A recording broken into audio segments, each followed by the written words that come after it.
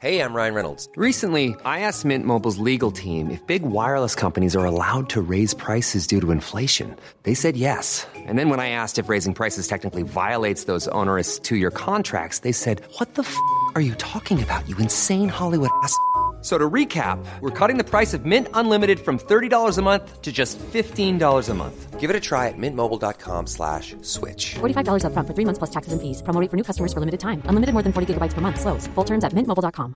There's never been a faster or easier way to start your weight loss journey than with PlushCare.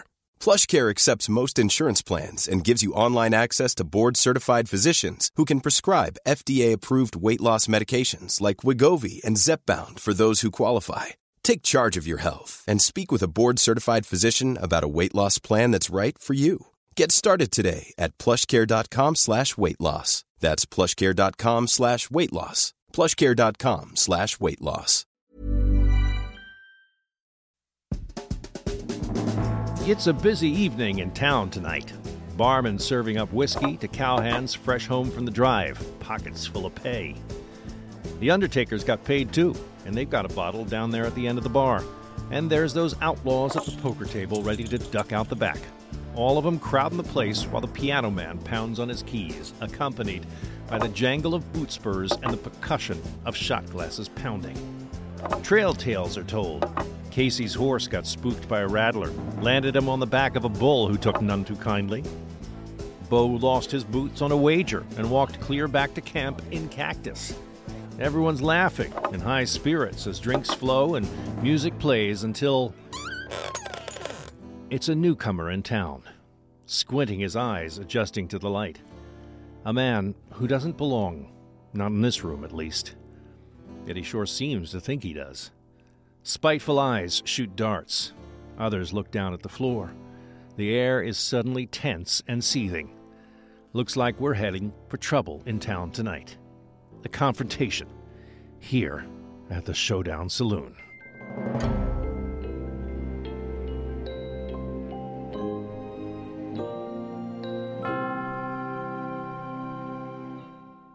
Welcome, listeners, to American History Hit. I'm Don Wildman, glad you're with us. On today's episode, we discuss a central element of the American West, a mythological character passed down through the ages, or certainly through about 1,000 movies and TV shows and dog-eared Louis L'Amour novels. That of the American cowboy, and how the popular history of the Old West has twisted the facts about him, morphing the historic truths into an image much more useful and comfortable to the mass market. Of course, this is generally true of most Western tales and how they've been told, and we've been course-correcting for decades now as a culture. But the cowboy has mostly been excluded from this conversation, out there alone on his horse on the dusty plains of our collective memory. The true story of the American cowboy is so much more layered and interesting than what we've seen in John Wayne movies. A little later on, I'll be talking to historian Tony Warner about the depiction of black cowboys in film. But first, we're delving into the real history of the Wild West. Throughout the entire 19th century, before and after the Civil War, there was an extensive labor force relied upon to run the ranches and cattle drives and do all the things folks did out there on the plains. They were highly skilled at the work and all the adjacent trades, the gunslingers and lawmen, ropers, even eventually rodeo stars. So many of these figures without whom the West could never have been won. And these people were African Americans. Black cowboys, its history finally being widely told, and we cover it today in the company of our expert guest, Dr. Roger Hardaway, professor of history at Northwestern Oklahoma State University, author of a narrative bibliography of the African American frontier, and co-editor of African Americans on the Western Frontier. Greetings, Professor Hardaway. Nice to have you. Hello, Roger. Well, thank you. I'm glad to be here. Roger, what we discuss today, some listeners will be learning about for the first time. Others know more. I read about it in the New York Times years ago. It's been on CBS Sunday Morning. And yet half of what I saw and read prepping for today I have never encountered before. The misconception of the American cowboy is so deeply baked into the story of the American West. How have we skipped over this until so recently? Yeah, well, the Western cattle industry really took off right after the Civil War. Historians refer to the heyday of the American cattle industry from 1866 to about 1890 or the late 1880s. The reason they called it the heyday is because you could round up all these cattle that were running loose. You had domesticated cattle who had gotten off the farms and ranches in Texas during the Civil War when all the young men were off fighting the war back east. And you had Texas Longhorns who had never belonged to anybody, and all you had to do was round them up and brand them, and they became yours. So the cattle business was very profitable. You had a lot of people investing in it from back east and from Europe who didn't know a thing about cattle. A lot of African Americans who were former enslaved people moved out to Texas to take advantage of these jobs that you mentioned that were created. There were over 30,000 cowboy jobs during that so-called heyday of the American cattle industry, and about a third of them, more or less, were African Americans. As enslaved people back east, they had handled cattle, and now then they go out to the American West, and they were usually living on ranches. Most of them were teenagers or in their early 20s, not married, didn't have a family. So they lived in a bunkhouse with the other cowboys. They got paid maybe $15 a month. They would go into town ever so often and spend some of that money and buy some clothes. But by and large, they were just, as you mentioned, on isolated areas of the countryside, handling cattle all day, making sure they got fed, moving them from one pasture to another, helping during calving season. And then about twice a year, they would take them on a several 100-mile trip north to where the railroads were to take them to market. And the markets were places like Chicago and Omaha and a few other towns that had big slaughterhouse industries. But the history of the so-called working cowboy is something that has been kind of worked on by Western historians for 50 years or so. There was a book by a couple of UCLA English professors back in 1965, and they kind of unearthed a lot of this stuff that, as you mentioned, most people don't know about. Yeah, it's such a refreshing topic, really. I mean, when you think of black cowboys on horses, it's so much more refreshing, as they say, than sharecropping and cotton fields and so forth. But it was a gigantic part of life in Texas, wasn't it? You say a third of the population of cowboys, 30,000 cowboys, that's 10,000 black cowboys are at work in Texas.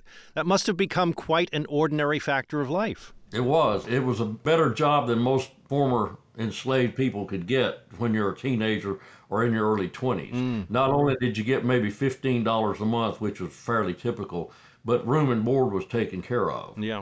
And so you didn't have to cook, you didn't have to shop, you didn't have to do any of that stuff. It was all done on the ranch. The work was hard, but you got to work. And so you didn't have to put up with being prejudiced as if you lived in town. So living out on a ranch, the only thing they cared about was were you a hard worker. It's the great equalizer, isn't it? Right. You're referring to a few things that I want to nail down a little bit. Fascinating eras in this industry.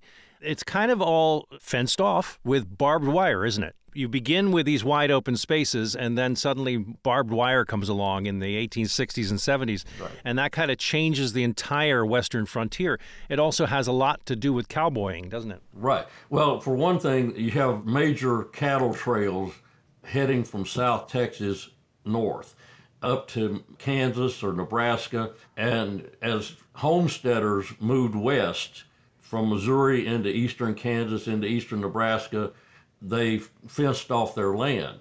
They wanted to keep cattle off of it that didn't belong to them. And so you have these so-called fence wars that take place where cattlemen would cut fences. A lot of time a homesteader might homestead where there was a watering hole. And so the cattlemen have been driving their cattle north for several years using that water hole, and all of a sudden there's a barbed wire fence around it. Eventually there's so many homesteaders moving west that they start moving the cattle trails farther west. And so you go from the Sedalia Trail went from South Texas up through southeastern Oklahoma into Missouri, and then you had the famous Chisholm Trail that went straight north through Indian Territory. West of that, you had the Western Trail, and then eventually you have the Goodnight Loving Trail, and they head west from South Texas about 200 miles before they start going north. And they go north through eastern New Mexico up through Colorado to Cheyenne, Wyoming. You do that to stay away from the homesteaders and to stay away from the barbed wire fences. But in doing that, When the cattle get on the train in Cheyenne, they have to travel a lot further than if they got on the train in Abilene, Kansas, or Wichita, or Omaha. And so the cost of getting the cattle to market went up because of homesteaders with their barbed wire fences. So much of what we're discussing happens in Texas, but this really goes on elsewhere in the West as well. But it's really Texas that kind of defines this whole subject matter, isn't it? Well, Texas is where it all started. Yeah. And Texas had been a slave state, so there were a lot of black cowboys there. Also, a lot of ex-enslaved people from other states went out to Texas to get involved in this because, again, you're looking for work. Now that you're no longer an enslaved person, you've got to have a job, and these are jobs that were open for young men who were in their teens and early 20s. Yeah. Cattle industry spread all over the American West, Montana, on up into Alberta and Canada, but you had cattle ranches all over the American West. How did that happen? I mean, it wasn't just inevitable that there would be grazing animals out there. How did that even occur? Well, first of all, again, you had those domesticated cattle that had wandered off farms and ranches, and you had all these longhorns that never belonged to anyone. Typically, you would have a land and cattle company formed by investors. They would hire some ranch manager who would hire the cowboys and take care of the books and make sure that everything gets done. You would go to, say, the Illinois State Fair and buy a prize bull and bring it out, and then the calves belonged to the rancher too. So every time the cows had calves, the ranchers are getting richer. And they're feeding all these people back east. By 1900, New York City had over 3 million people. Philadelphia had over 1 million. These folks don't raise their own food. They have to go to the grocery store or the meat market to buy it. And this is before the big-time farms get made. And so the primary source for food is meat, and that's why there's such a demand for that supply.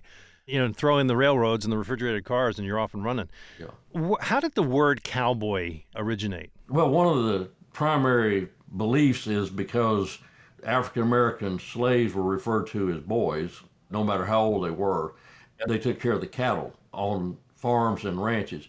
In the movies, all the enslaved people are working on cotton plantations, and there's hundreds of them in the fields. A lot of enslaved people were on smaller farms. And even on large plantations, you had milk cows as well as gardens and things like that to help feed everybody. So they would often round up the cattle, bring them in to be milked. The cattle, of course, that they had were milk cows, and you weren't slaughtering them to eat so much as you were milking them and drinking the milk. But they knew how to handle cattle, and they were used to riding horses to help round them up. So it was just a natural extension of what they had learned to become a cowboy out in Texas or some other part of the American West. I have read that it was common that white cowboys were called cowhands. Is that a truism or not? Well, it could be. I think every ranch would be different. Every rancher would be different. I think eventually the word cowboy lost any kind of discriminatory meaning it might have had up front. Yeah. The Civil War has a lot to do with this as well, especially in Texas, as you say. That war comes along. It's 4 or 5 years of people running off and joining the armies. White cowboys would be doing that in full measure, I suppose. At this time, there would have been a vacuum to be filled, and a lot of those jobs were covered by those black cowboys, right? Right. And then, of course, slavery is abolished at the end of the Civil War. Now they're free to go get a job and move where they want to. And one cowboy that I researched who wound up in Alberta by way of Idaho grew up in South Carolina. Well, I mean, a lot of people wanted to escape the old slave kingdom, and Texas was part of it too, but West Texas was kind of different from East Texas. And so the cattle industry was in South and Southwest Texas much more so. And again, once you went out there and you were with a few other teenagers or people in their early 20s, and they were all single and they were all working on this ranch, it was just a matter of doing the work. And you didn't care who was next to you as long as they could do the job. But discrimination must have been rampant nonetheless, especially on those cattle drives, right? Not so much. Oh, really? When you got to the cow towns, now that was true. You always had confrontations in bars. A lot of the brothels would not allow black cowboys to attend. There's many, many stories of people being in a bar and maybe having a little bit too much to drink and then say something smart to some African-American cowboy, but also his compadres would come to his defense because you were picking on one of Their own, yeah. their core. Team members, yeah. Right. There's so many incredibly famous stories, really. Tell me about Nat Love. Man who wrote his autobiography in about 1907, so he had been through all those decades before. Right. Born into slavery in Tennessee, becomes one of the most talented ranch hands ever, also known as Deadwood Dick. Yeah. Well, he was also quite a self-promoter. I see. In reading his book, he'll escape numerous Native Americans who are attacking him, and just by his wiles and his abilities escape. He wound up actually being a bank security guard in Los Angeles. What do you do when you're an old cowboy? Got to get a job. And another one named Jim Beckworth wound up being a clerk in a store in Denver. And Nat Love wound up being a bank security guard in Los Angeles. But there are all these famous pictures of him. He went to a studio, and all these pictures of him are made the same day, obviously. One of them, he's got a rope in his hand. Another one, he's got a rifle that he's standing up, holding out, and has a saddle on the ground by him. He was very flamboyant and liked to give himself these names. And you'd have a lot of times, small town, or sometimes on the ranch, you would have a kind of a contest of skill. And so people who would win those things would brag about it. Yeah. There were all these people who claimed to be world champion bull riders because they'd won one bull riding a Sunday afternoon on a little ranch.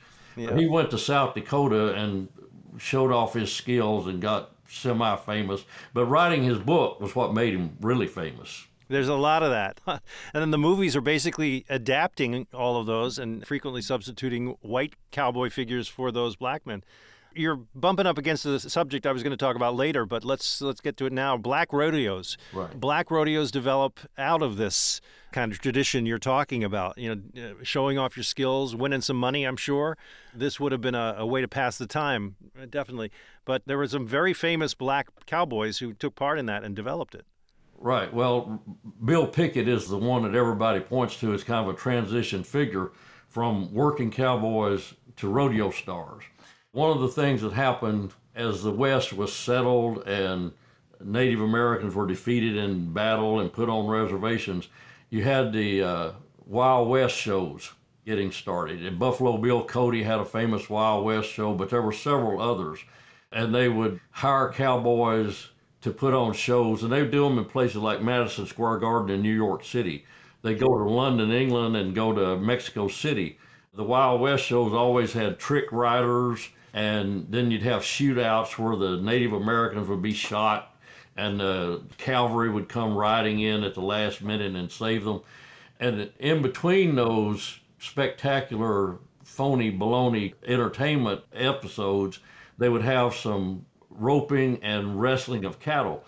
Bill Pickett is given credit for inventing steer wrestling, one of the premier rodeo events today. As time passed, Wild West shows became less popular and rodeo became more popular. And you had more and more spectators wanting to see skilled cowboys wrestling cattle, roping cattle, riding bucking broncs, riding bulls, and fewer people doing cheesy entertainment stuff. But if you go to a rodeo today, there's always a contract act that they hire to come in and do a little bit of that. So instead of having a lot of Wild West show with a little rodeo, which is what you had in the late 19th century, today you have a lot of rodeo with a little bit of a Wild West show mixed in. Interesting, yeah. Right.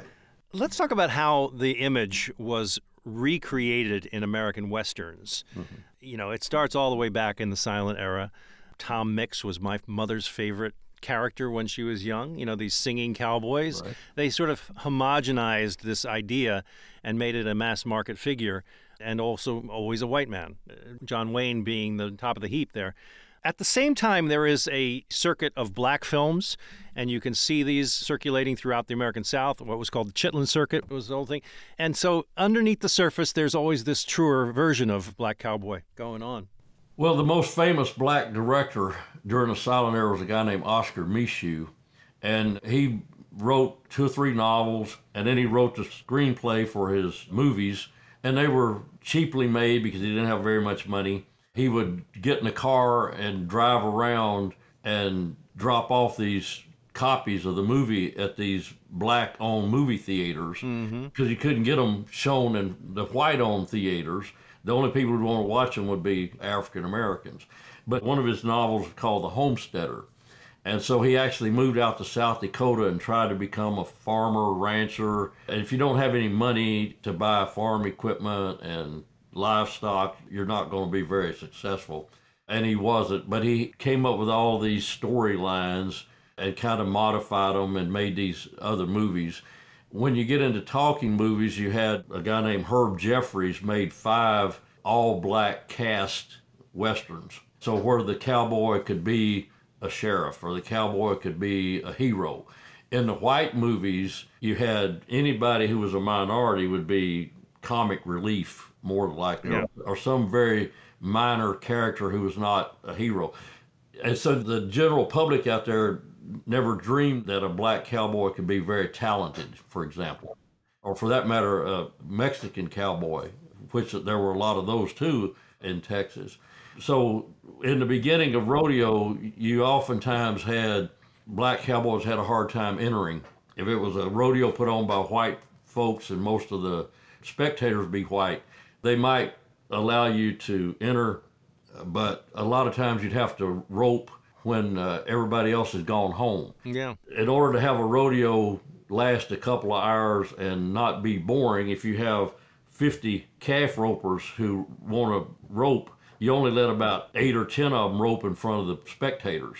And the other ones rope tomorrow morning or later tonight, and they can make money. They may win the rodeo, and the fans have already gone home. So a lot of times they wouldn't let the black cowboys participate in the rodeo in front of the fans, but if they paid their entry fee, they could participate in rodeo when nobody was watching.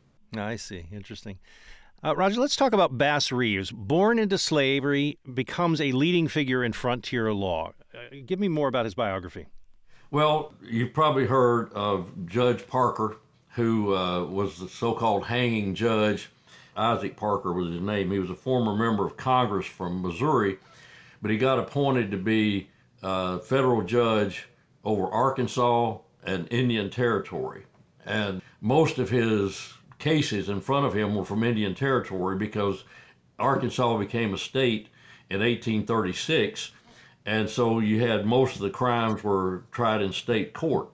Bass Reeves, along with several other people, were hired as deputy U.S. Marshals to work out of Isaac Parker's court, which was in Fort Smith, Arkansas, in the western part of the state. Reeves became the most famous of them. He couldn't read and write because when you're a slave, you're not allowed to go to school. Mm-hmm. But he would have all these warrants for people's arrest, and he would memorize them. Somebody would tell him who this one is, and the one on top is for so-and-so, and the third one down is for somebody else.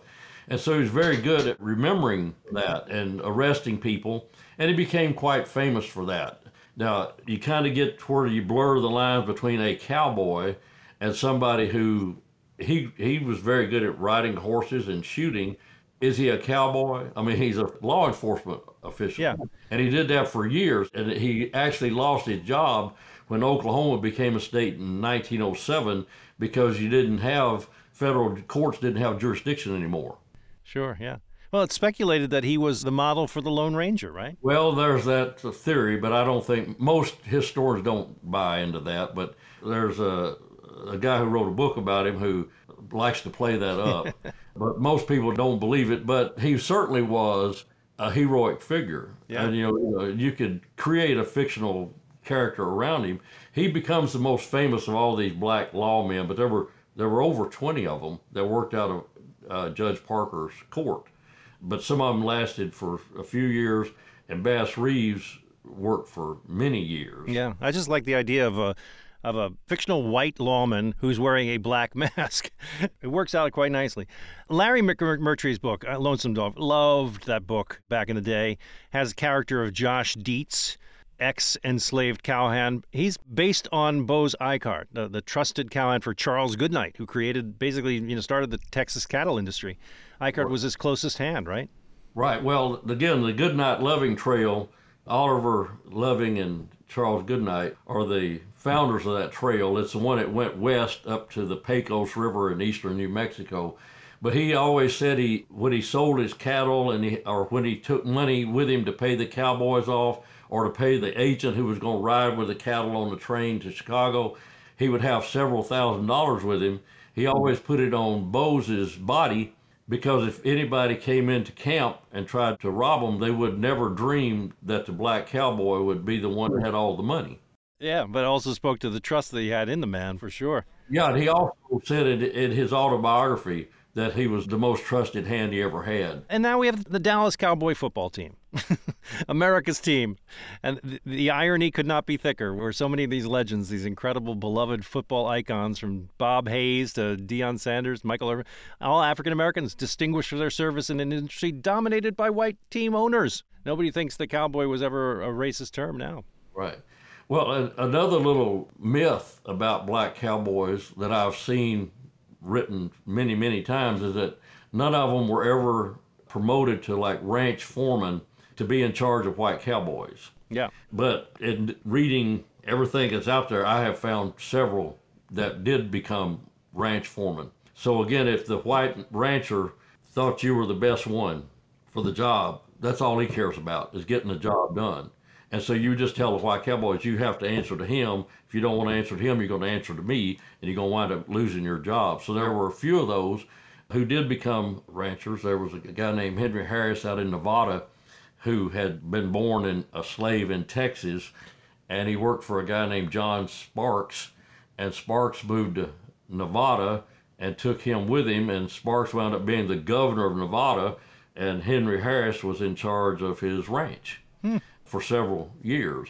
There's a guy named George Majunkin who was a black cowboy up in northern New Mexico, and he became a ranch foreman as well. He's most famous for finding a bunch of buffalo bones in an arroyo where the water had unearthed them, and then taking them to Denver to a natural history museum to have them inspected. And he actually, as a result of that, eventually proved that people had been hunting buffalo and had spear points that they used to kill them several hundred years before anybody believed it before. So he was very important for that. But he also became a ranch foreman, supervising white cowboys. I guess the moral of the story here is that if your image of the American West, and certainly the American cowboy, comes from, John Ford Westerns, alter that vision. It was a much more racially integrated and textured society that we're talking about here. It wasn't all peaches and cream, of course, but it was a much richer place than those Westerns were marketed for.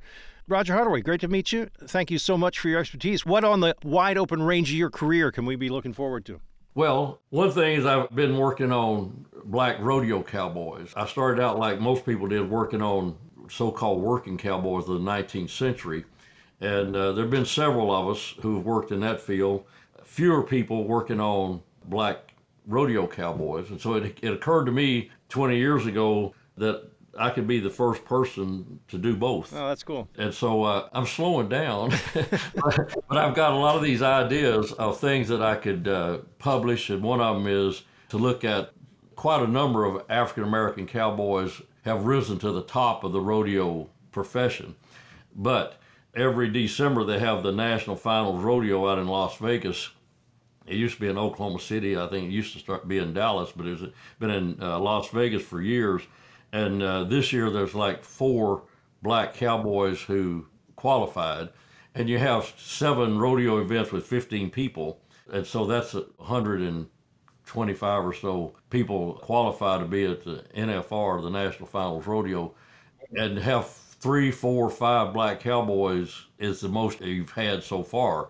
But they keep coming along, and so eventually you've got quite a number who have been quite successful. And do you see your work as being a corrective of some sort? Well, I think, like you said, there's a whole lot of myths about the American West. And when I started graduate school, they said, there's all kinds of falsehoods out there about the Civil War and the American West. Those are the 2 big areas that we need to clarify and set the record straight. So that, I think studying African-American cowboys and their contribution to the cattle industry and to the American West, and then like I said, what do you do when you're an ex-cowboy, when you're too old to rope and ride anymore? You're still living. And so you had some homesteaders, you had some people who worked on the railroad, people who were miners, but most of these black cowboys had not married yet. And so once they get married and settle down, many of them become farmers and ranchers themselves. And then they ride off into the sunset. Right. And if I could throw in one more little tidbit, all the history books about the American West used to leave out African Americans. Of course, yes. And all the African American history books used to leave out the American West. Interesting. And so you'd have the African American history books would be about slavery, but then when slavery is abolished, people start going north, and you have the Harlem Renaissance, and you have the Civil Rights Movement. It's all east of the Mississippi River. Most African Americans stayed east of the Mississippi River and went north, but some of them went west. And so you don't want to leave anybody out. Yeah. And so back in the 1980s, there was a group of people called the New Western Historians, and we don't want to leave out any minority group. We don't want to leave out women. We want to tell a more full, complete, textured history of the American West than the myth that's been out there that most people are aware of, that there's truth to the myth, but there's also some gaps in it that need to be filled in. It's exciting to me. You know, it really is. I mean, once we finally turn this corner as a culture, where do you land? You land in a much richer story, much more interesting and much truer to the real American nature, which is that we're all here in this together. Thank you very much, sir. Nice to meet you. Thank you. I enjoyed being here.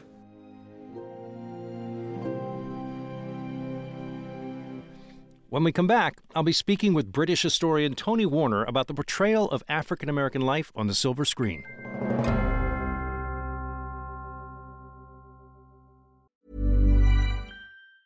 In the market for investment-worthy bags, watches, and fine jewelry, Rebag is the answer. Rebag is a luxury resale platform where each piece is carefully inspected by experts to ensure quality and authenticity. Use Rebag to buy and sell finds from the world's top brands, including Louis Vuitton, Chanel, and Cartier. Head to Rebag.com to get 5% off your first purchase with code REBAGNEW. Shop today at Rebag.com. That's REBAG.com.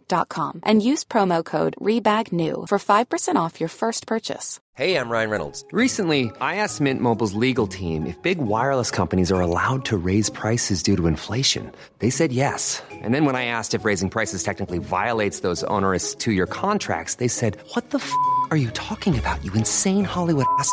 So to recap, we're cutting the price of Mint Unlimited from $30 a month to just $15 a month. Give it a try at mintmobile.com/switch. $45 up front for 3 months plus taxes and fees. Promo rate for new customers for limited time. Unlimited more than 40 gigabytes per month. Slows full terms at mintmobile.com. Join us this month on Gone Medieval from History Hit. I'm Matt Lewis. And I'm Eleanor Yanaga. This April, dive into our special miniseries. With the help of leading experts, we're tracing the foundations of England by exploring the country's most powerful Anglo-Saxon kingdoms. We'll be looking at Northumbria, Mercia, and Wessex, as well as the rulers and their councils who helped shape a nation. Make sure to get every episode by listening and following Gone Medieval from History Hit, wherever you get your podcasts.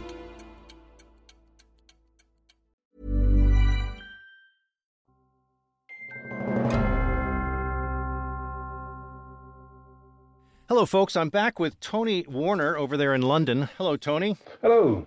One of the aspects of this story that is so fascinating is how black cowboys were portrayed in the media, which is really the tip of an iceberg of a conversation that we're going to touch on right now. I want to revert back to this astonishing fact that Texas in the 1800s, 1/3 the population were African Americans. And you could apply that fact to the black cowboys.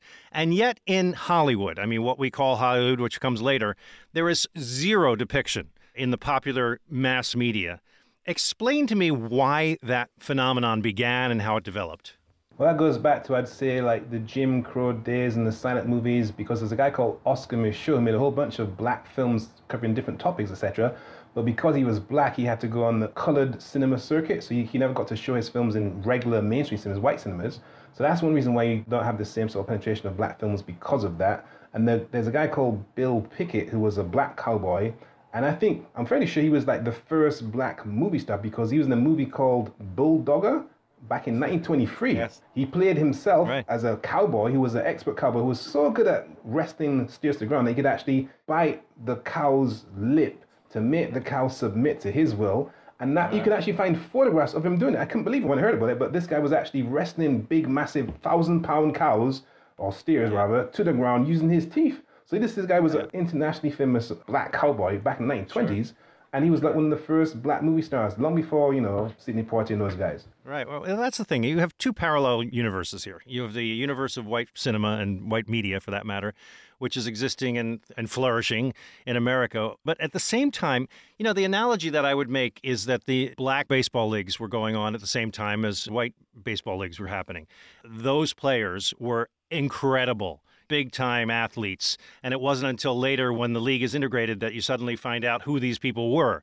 The same was true of black cinema. There was an entire other culture of cinema going on at the same time, which could only be shown in segregated movie theaters and places where black people saw them. And so you had these stars in that world from silence onward. It was amazing. Yeah, I think there's a film called The Crimson Skull. It's kind of Western with two black stars. In effect, because of segregation, you didn't have integrated casting there. So you actually have a couple of black stars, and they're on the trail. Well, they meet a woman, have to go and find some gold, etc. But there's, as you were saying, there's like a whole story out there that has been preserved via film. But the thing is, people don't know those films exist in the first place. They have no idea there are actual films about black cowboys prior to the 1950s. Yeah, exactly.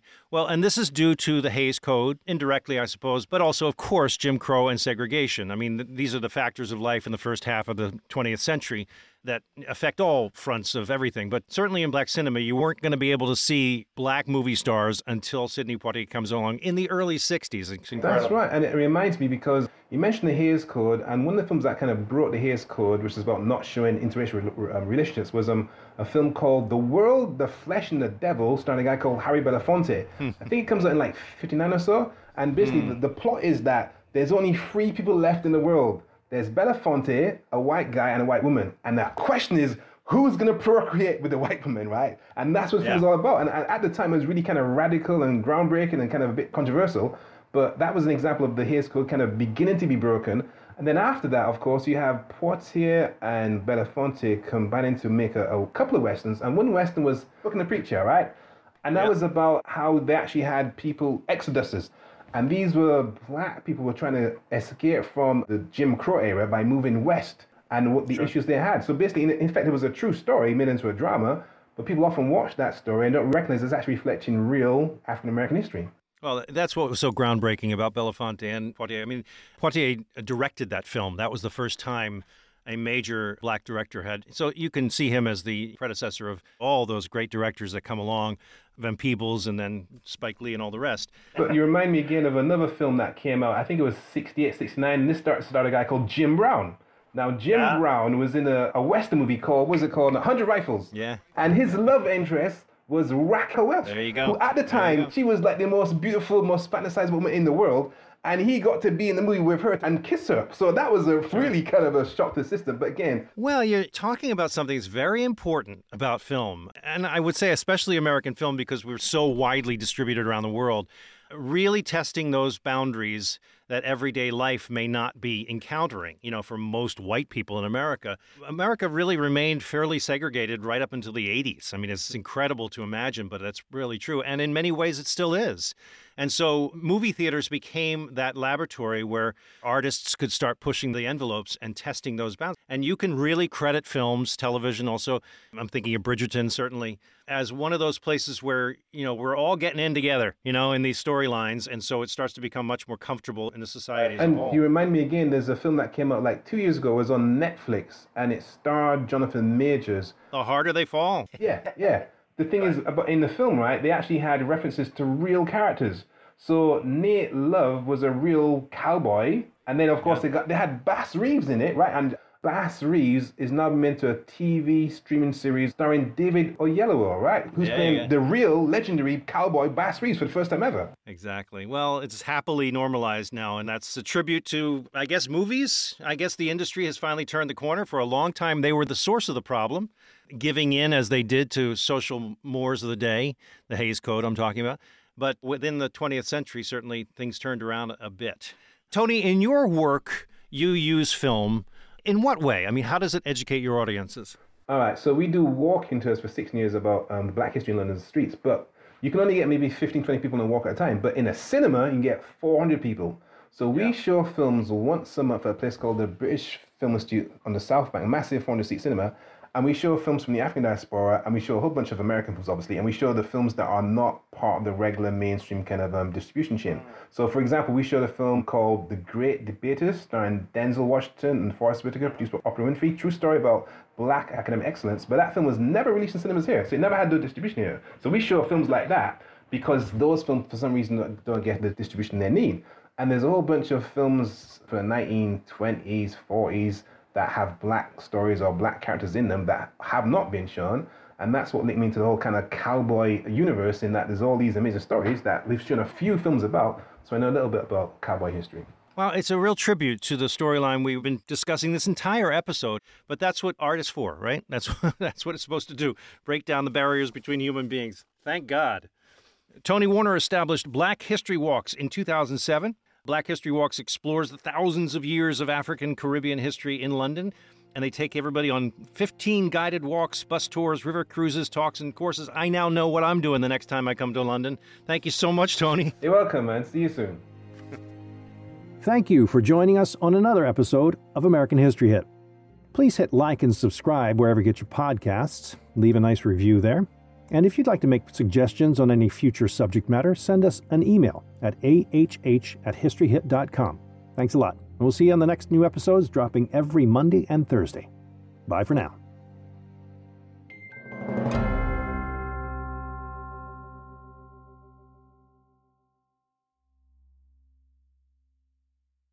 Thank you for listening to this episode of American History Hit. Please follow the show wherever you get your podcasts. It really helps us, and you'll be doing us a big favor. Don't forget, you can also listen to all these podcasts ad-free and watch hundreds of documentaries when you subscribe at historyhit.com/subscribe. As a special gift, you'll also get your first 3 months for just $1 a month when you use code American History at checkout.